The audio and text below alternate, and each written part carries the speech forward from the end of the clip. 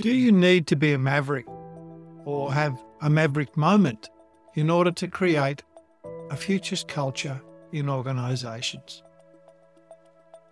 One of the things that really gets under my skin is when someone is interviewed who's had a career for 30 years. Let's talk to the Rolling Stones. And they'll start an interview with one thing led to another. And here we are. And it makes my skin itch because it doesn't happen like that.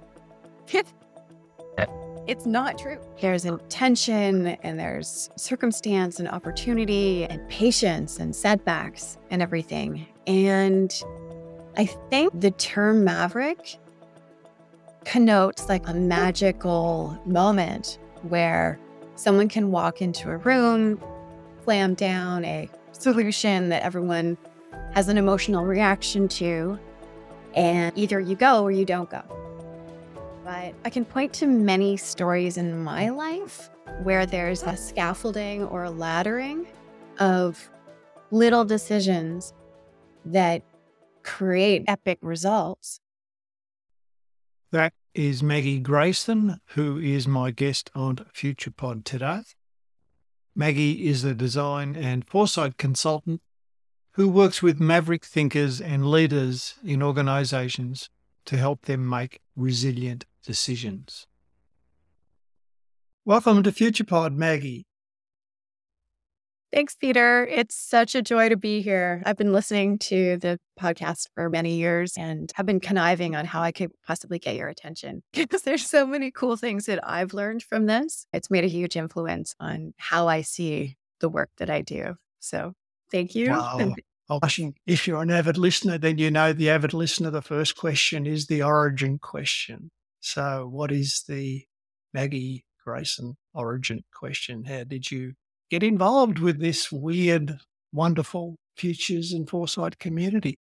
I love that you call it a community because I wasn't sure how to describe it to somebody else the other day, profession or gaggle or herd. And it really does honestly feel like a community and everyone's got a part to play in it. I can start with that when I was a kid, I didn't think I'd be helping maverick decision makers. I love drawing and making art, but I realized I had a talent for interpretation and not really fine motor skills. I could translate a concept into something that you can physically point at or understand with your senses, but I still didn't know how to contribute to the world. I was a pretty insecure kid and spent a lot of time with books and TV where I got my understanding of the world. If a topic was taboo on TV, then it was hard to talk about in real life. So when you're watching TV shows from the 50s, Model Housewife and so on is very the role model of the time. I was able to identify that I was the recipient of a safe and happy life because of generations of suffering and struggle before me. But I felt guilty that I wasn't living in the real world, quote unquote. And that's become a driver for me to hold those two halves at the same time. I'm grateful to be safe and healthy, but restless because I have more to give with a solid foundation of love and support from my well-educated and sophisticated parents that gave me the life that I have. So I had lots of false starts in my studies until I found a program for theater design at Concordia University in Montreal, Canada.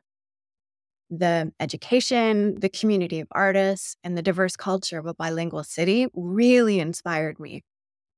I developed a mature aesthetic and stayed in theater design for 10 years. I worked in the US, London, Toronto, Edinburgh, and assisted world-class designers on both authentic reproductions and futuristic interpretations of Shakespeare and Greek tragedies. I sat in rehearsal halls for 10 years watching actors and directors discuss the nuance in the text and how that reinterpretation could change the entire relationship and story.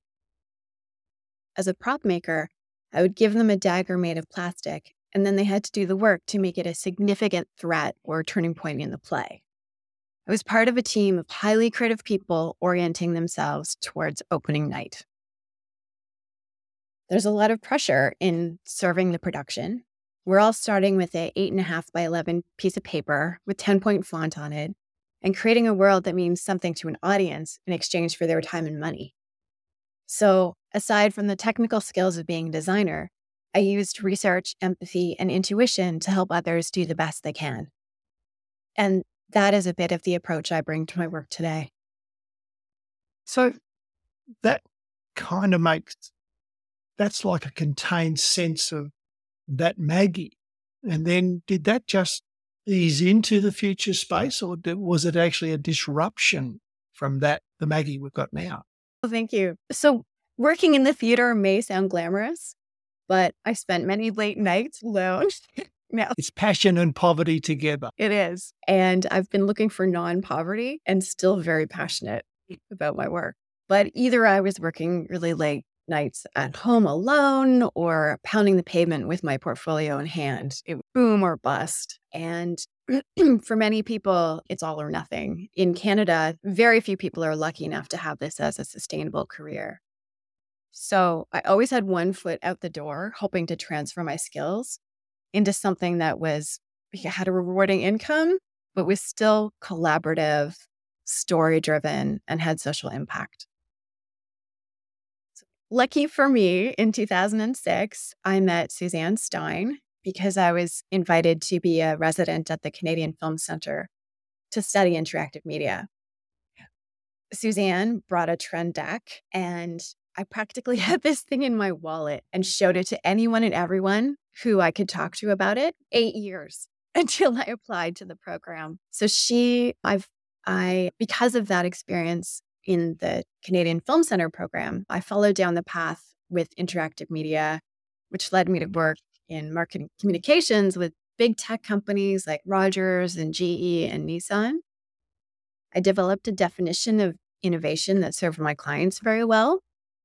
I tested their risk appetite with innovation and would deliver something that was outside their comfort zone so that they'd get excited about the possibility of change. Finding out someone's baseline beliefs about change and managing their expectations through it is another approach that I bring to my work today. So, since I thought Suzanne was the bee's knees, I kept track of what she was involved in, which turned out to be founding the Masters of Design in Strategic Foresight and Innovation at the Ontario College of Art and Design University. I went through the program and gained the language to help Mavericks to understand their risk appetite and what they need to lead change. So, working with Suzanne and many of the other brilliant teachers and students in the program changed my life. And I'm forever grateful to the community of social-minded thinkers that it attracts. You've introduced a word I think that's going to come up a couple of times today, the Maverick. So what is it about? Okay, who are Mavericks? What makes a person a Maverick? And why are you, I'm going to say, so interested in working with Mavericks? I think I'm drawn to Mavericks. And what I think a Maverick is an archetype that people can put that hat on if they want to, in the right circumstances, when it requires challenging thinking, when it requires looking around a corner where other people aren't. So it's both a mindset and a way of being in the world. And I actually spoke to a woman named Billy,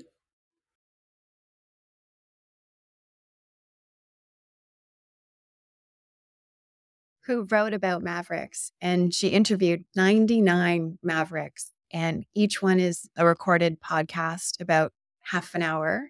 And she's got a list of 10 questions and asks each Maverick, why do you do what you do? So it seems not to be a consistent definition for each person, and that there's not necessarily a self-identification as a Maverick.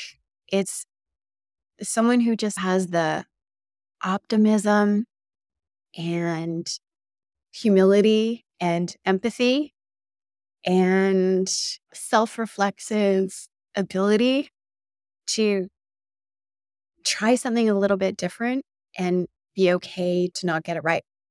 Yeah. I'm looking at this through the lens of art. Of course, you can be Maverick in many ways.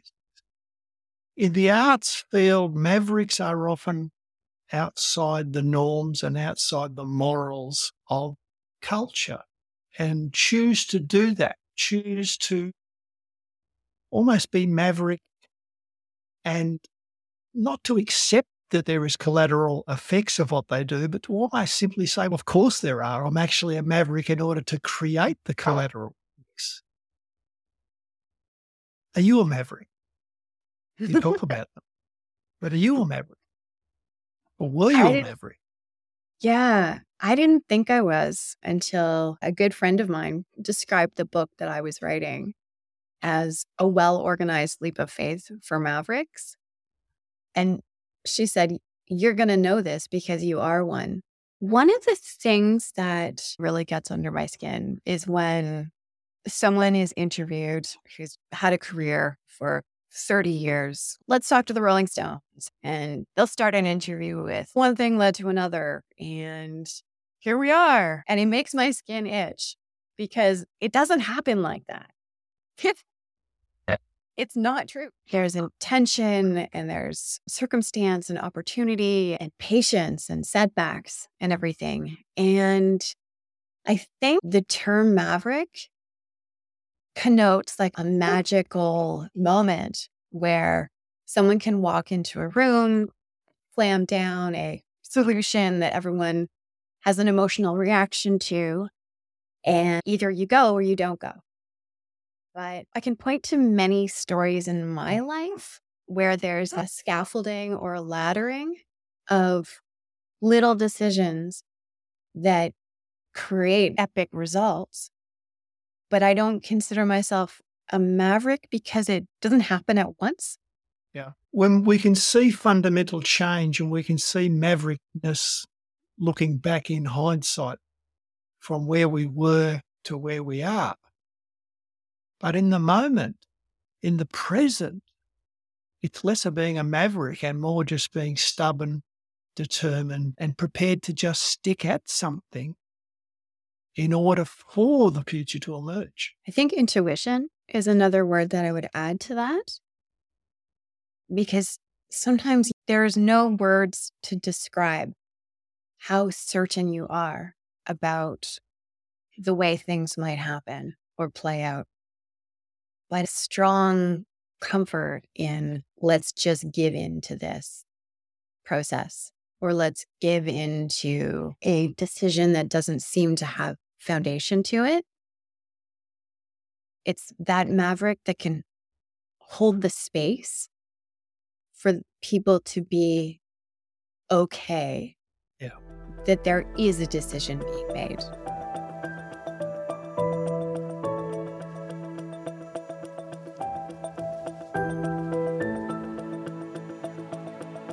Now, let's move to the work of Maggie. So what's in the bag of tricks that you use and what do you want to talk about, explain to the listeners? Thank you for asking that question. This one was difficult for me to come up with one tool because there are so many and they all can't be used at the same time for the same reason. So I went back to the research that I did when I was doing my master's program. At the time, I used a series of methods that support scenario development and futures literacy because culture is so important to manifest change. The mavericks that hire me have tremendous hearts and drive, but they can't onboard foresight into their organization alone.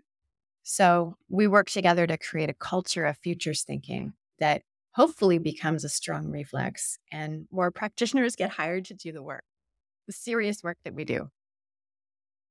That's a call to action. At the beginning of my program, starting in 2014, I began completely overwhelmed. I cried in my first systems thinking class. I felt lost in my design and business innovation class. And I couldn't understand a word that my prof was saying in human factors. I thought I could just skate by without learning anything theoretical or complex, and then come out the other side making awesome future tech solutions for science fiction movies. But when it came time to do my own thing in my major research project, the challenges of what do we do and how we explain it was still a very big sore spot for me. So my impulse was to help future thinking Maverick decision makers to understand strategic foresight by experiencing it firsthand. I wanted to enable them to understand it using their own language, having experienced it. So in this case, I would be the scriptwriter and they'd be the main actor interpreting the text in their own way. So at that time, personal futures was a very niche area in future studies. In 2015, when I started thinking about it, Vern Wheelwright's PhD thesis was using future studies, putting the self at the center of the line of inquiry. For example, backcasting your relationships with your family or creating 4 scenarios for your career. It's a great primer and it's very scalable. And he's done really well for the community by translating his book into many different languages. This made sense to me, but doing the exercises myself didn't make me feel optimistic about my future. So I worked on a technique during my master's program that combined tools from systems thinking, design thinking, ethnography, prototyping, storytelling, and crafts. Stuart Candy was my advisor, and I was also working with a social design organization called In With Forward that's done some work in Australia. During my research, I developed a workshop that I called Making Futures Present, and I've since run this workshop with about 100 people in all life stages, from high school to retirement. So I've broken it into 5 steps, and the content changes, but the technique is elastic and has helped me to generate a lot of insight about how we think about the future. The 5 steps are: listen to what people think they want, echo back and open the door to possibility, help them to use uncertainty as a gift, practice strategy in different contexts in a low-risk environment, and then help them to look more closely at the impacts of their decision before going ahead with the plan. It all sounds obvious when you spell it out that way. I suppose my first question is, why do we need to tell people to do what seems to make sense? Because people are busy. And I think that finding a place of calm is a very hard thing to do. Only when you found a place of calm can you even look around at your surroundings. And then when you're able to digest or understand what's around you, can you start to look forward and make sense of it? I'm hearing Andy Hines has a term called permission foresighting, which is the notion of giving people permission, allowing people to pause, to sit, to have fun, to just explore. In my experience working with people in organisations, they love the chance to just do something like this because they don't get to do this very often. You've talked about culture. So if a process like making futures present is done to disturb the existing culture, then why does the existing culture prevent people doing this naturally? There is a lot of information that I cannot provide in order to answer that question. However, there's reams and reams of scholars that could talk about organizational culture and development and strategists that can help to look into why an organization has some rigidity to it, where there is no space to reflect or make change. One of the things that I learned when I was working with the social service sector, in working with people who are street involved, their ability to look at the future is slim to none. And asking them to think about where they want to be in 5 years is almost cruelty, because they don't have hope. They don't know where they're going to sleep that night. Leads to the conversation about thinking about the future is a privilege.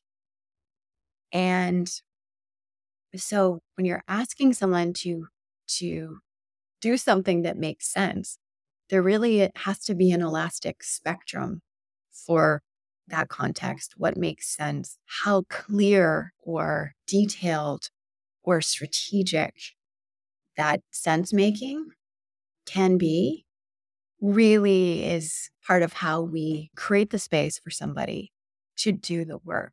So we have to be really sensitive when we're even just facilitating the room about what tools, techniques, and questions to ask. Yeah. Your first step is listening. And listening, of course, presumes that a person will tell you their truth. And a person's preparedness to tell their truth comes down to whether they feel safe in telling the truth. And I Mhm. wonder whether culture and safety and truth telling and listening to truth is what you're talking about. 100%. The first step describe as listen to what people think they want. And so I invite them into thinking about their assumptions, their expectations, sharing their bias. I drew out a model that's a reinterpretation of the future cone, and I call it the cones of multiple truths. And all of the data, all of the stories, all of the interpretation that is coming into the present moment, all of the things that have had happen in their whole life up to that moment.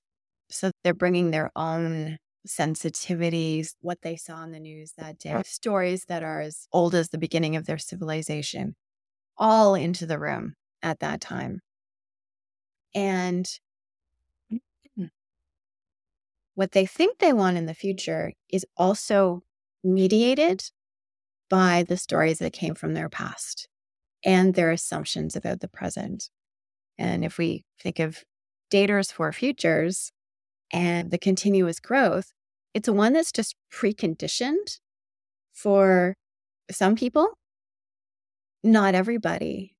It's the assumption about how the future might roll out and the invitation to share their expectations, share their bias, and so on, share what they anticipate, and encouraging them to not value whether it's right or wrong, not to put that fence around it. And in doing so, what emerges over time is values and how they want to contribute in the world. And themes that I continue to hear, and whether it's on a micro level, like a really small comment within a response, or they're talking at the systems level, people tend to want to give back as mentors or coaches or teachers or something. And a lot of comments tend to include something about that.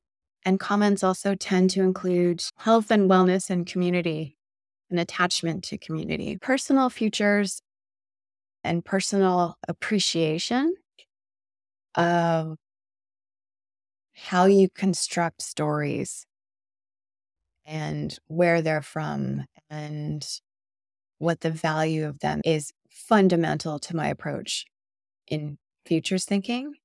And so I spent a lot of time looking at comfort zones. And there was only one piece of research that I could find in peer-reviewed articles that really made sense to me about comfort zone and being outside of your comfort zone. And the mental model came out of listening to someone talk about helping someone step from one tree to another, 30 feet off the ground, and one platform is only a meter away from another platform.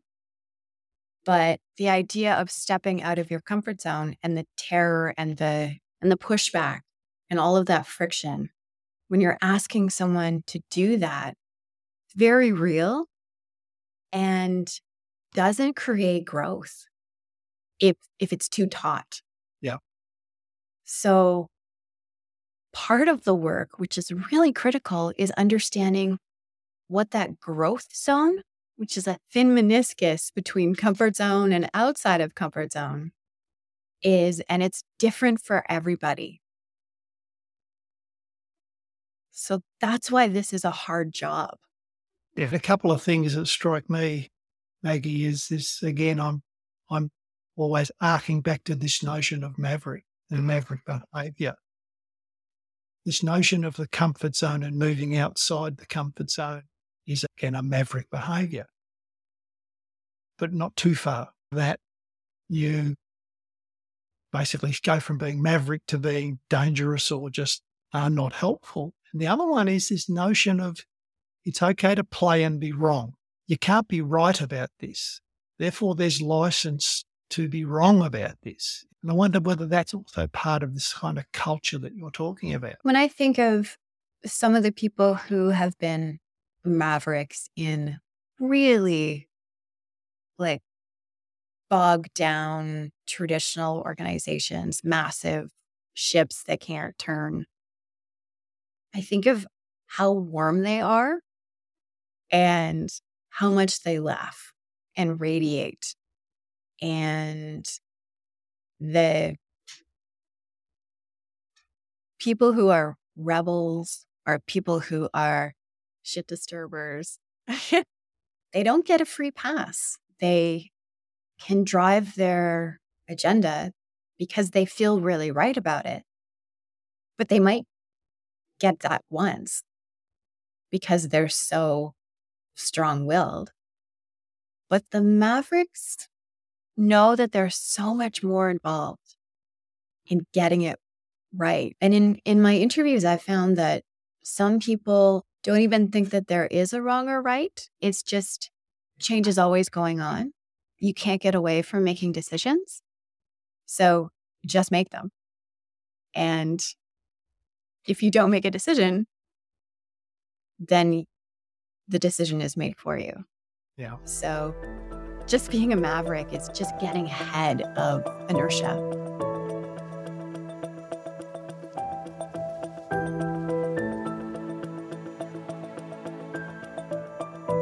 We're not going to leave maverick thinking behind, I'm sure, but the futures around Maggie, the emerging things that are getting your attention and why. Where is your attention being drawn, or where is your attention moving from? I've noticed something that I'm clustering together, which is yes and culture. Yes and is a technique in improv where the first person will say, great, I'm on a train and there is someone coming at me and I don't have a ticket. And then the next actor is called in. And without any direction other than yes and, the next actor will say, so you jumped through the window, or something to just keep the story going. And it's an antithesis of no but. So I'm seeing yes and culture as an impact on culture in little ways, people adding their pronouns to their names, people adding how many parts per million of CO2 were in the air when they were born. I'm seeing the way people title themselves on LinkedIn differently. I'm seeing the pride flag, which started with 7 colors, now has, I apologize because I don't have one in front of me to count, but maybe 12 colors.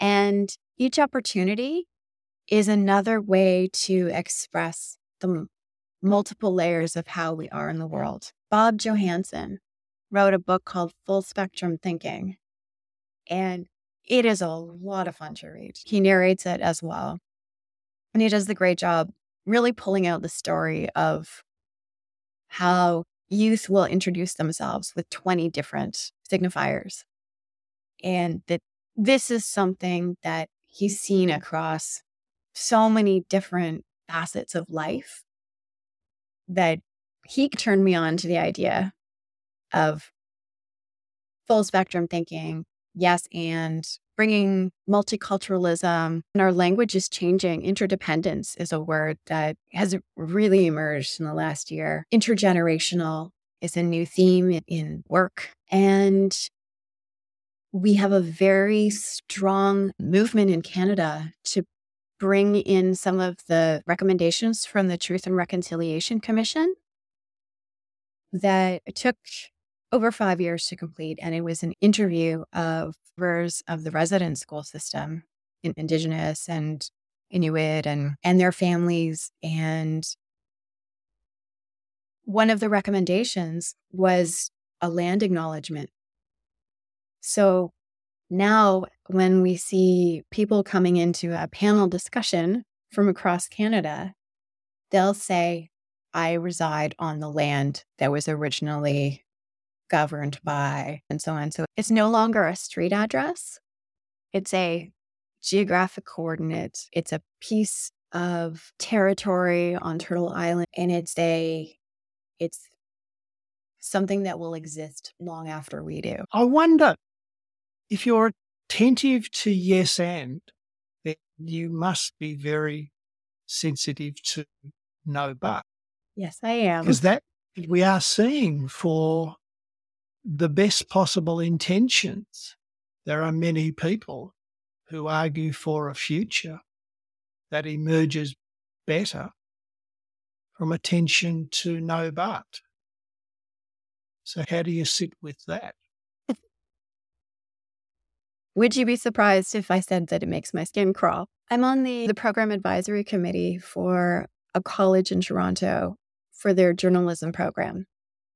And I dedicate time to teaching them and mentoring them and hiring them as interns and everything, because their journalistic integrity is critical to sweeping generalizations. I feel quite certain that injecting that level of granularity and nuance into our work is going to help the no buts. It's very common to read a scenario that is muddy and sentences you don't really string together. It's just a system snapshot. I don't find those to be very helpful. They can create a very strong no but in the people who read them. So to counteract that no but, having nuance, patina, real life examples, date, place, and policies that were enacted really help to level an argument into the foundations of what's being discussed. When you have a real life example, you can orient yourself to that real life example. When you have a generalization or a no but, it's not a fair argument. Yeah. I guess for some people, the improvisational nature of the future scares them. And they want there to be firm things in the present they can hold on to in order to move to a future. And then I also see people who deliberately want to leave things behind that have been with us till now, and they want to embrace the difference, the emergence, the improvisational nature of a different future. How do you sit in those worlds where there are people who are excited and wanting to run to a different future, and there are other people who are saying, I actually like the way things are now. I actually like the history that I'm part of. Azia Sada said the future is a contest. It's a contest of ideas. There are ideas that go forward and there are ideas that do not go forward. There is the future of gain and the future of loss. When we moved to a future, other futures were extinguished. Yes, they were multiple and possible, but in the present, we've actually closed down the space. We've actually chosen, or it's chosen us. I learned about a word or a concept called temporocentrality. And the idea is that we are smarter now than we ever have been in the past or ever will be in the future. And it's a phenomenon that our brains need because we can't possibly process the level of detail that we think might happen in the future or remember every fragment of every moment that happened in the past. It's a biological imperative that we don't have that all at the same time. So when you've got that biology and we also have a constant stream of menacing stories, it's hard to recognize what is future and what is past. And In the moment, I've got my head in a very linear future, thinking when I'm answering this question, but I want to step backwards a little bit and remember that in Indigenous culture, as an example, they're thinking 7 generations ahead and 7 generations behind. I learned from Pupil Bisht that in India, there is no future. It's just the ever present now. And so then not wanting things to change could perhaps be a very emotional reaction to a very emotional question. If you're not asking the question, they might not be answering that.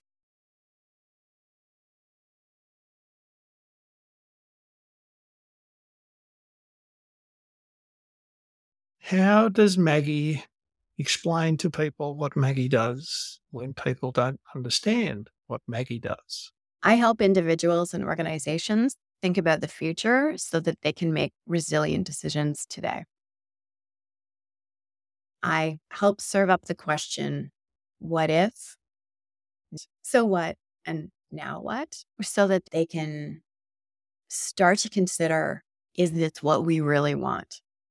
Are we actually doing what we think we should be doing?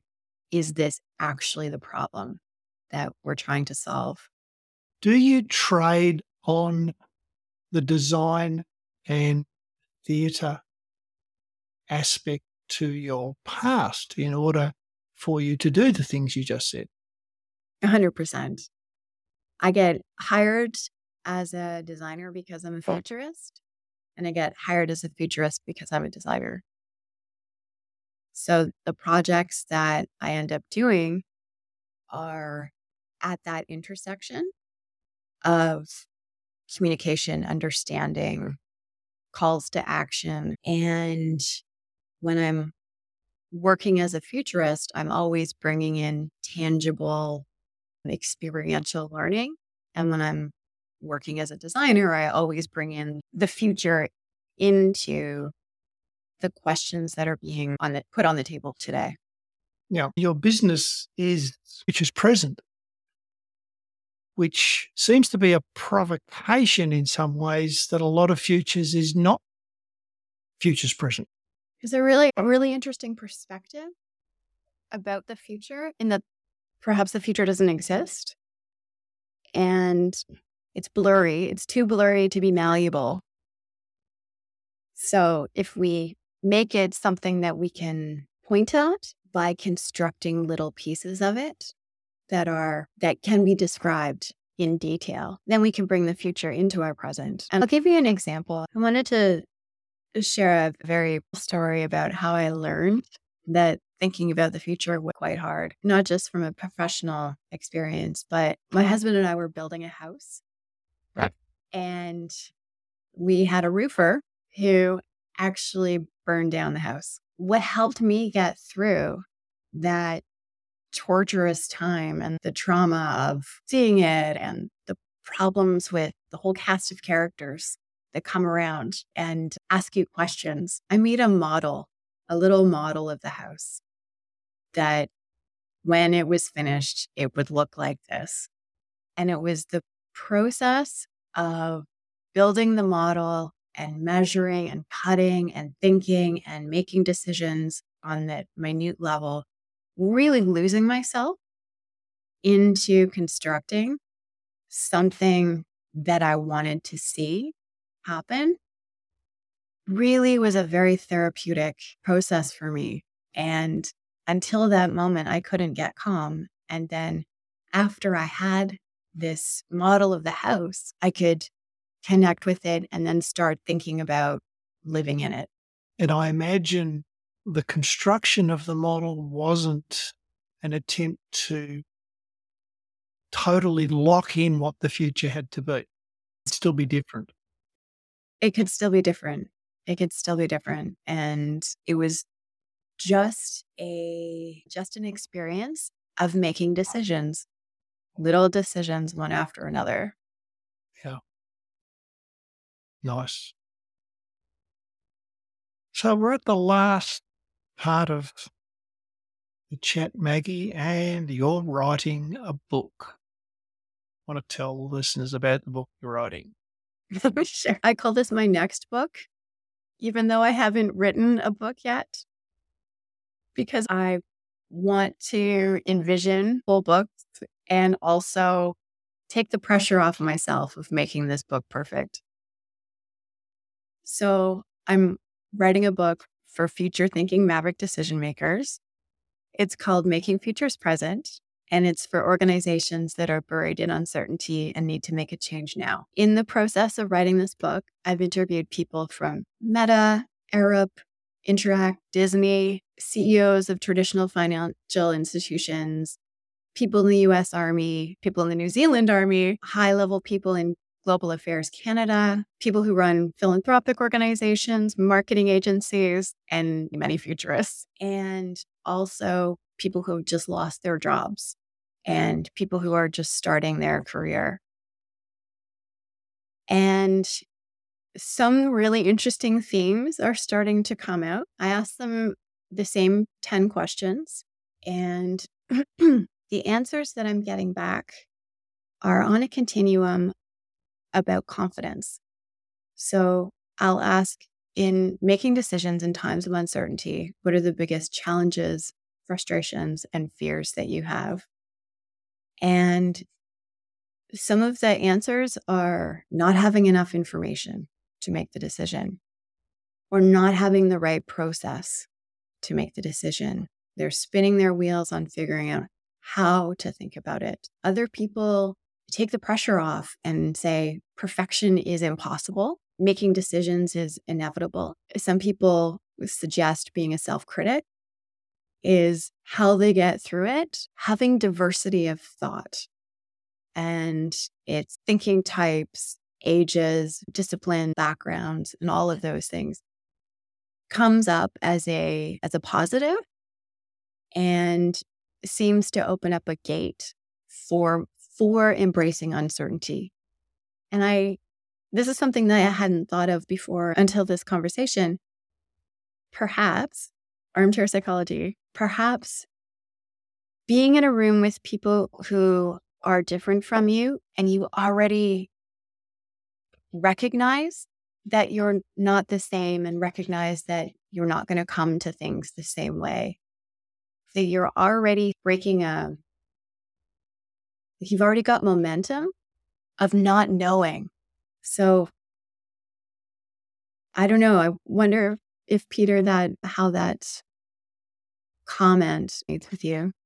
Yeah. What struck me, Maggie, was one of the things I observed teaching people, and when you are running, and I used to run workshops that went for days, so I wasn't lecturing in a traditional lecture format. We tended to run days that went for 2 or 3 consecutive days. So in that kind of intensive process, everybody was on their learning journey as an internal process. What I observed was, as a group, people often observed how others had changed, how they saw others changing. And the act of observing change in others gave them confidence that they were going okay as well. So it wasn't internal, I need to feel confident. I see you've clearly changed. You've clearly shifted your thinking. And that gives me confidence to continue staying the path. That's really beautiful. It creates a little micro community in a moment when you recognize someone has changed. I think that's a human quality that we're not going to get from AI and machine learning and so on. It's exciting for humans. Maggie, it's been a challenging and a very enjoyable interview. Well, thank you, Maggie, for taking some time out to have a chat and talk to the FuturePod community. Thank you. And I will throw it back to you and say that this has been a very challenging interview as well, because you ask fantastic questions. So thank you for the opportunity. It's really a pleasure. Today's guest was Maggie Greyson. You'll find more information about Maggie and Futures Present in her show notes on the website. Special thanks to Thunder for making the interview experience a bit more exciting and emergent as well. FuturePod is a not-for-profit venture. We exist through the generosity of our supporters. If you would like to support the pod, please check out our Patreon link on the website. I'm Peter Hayward. Thanks for joining us today.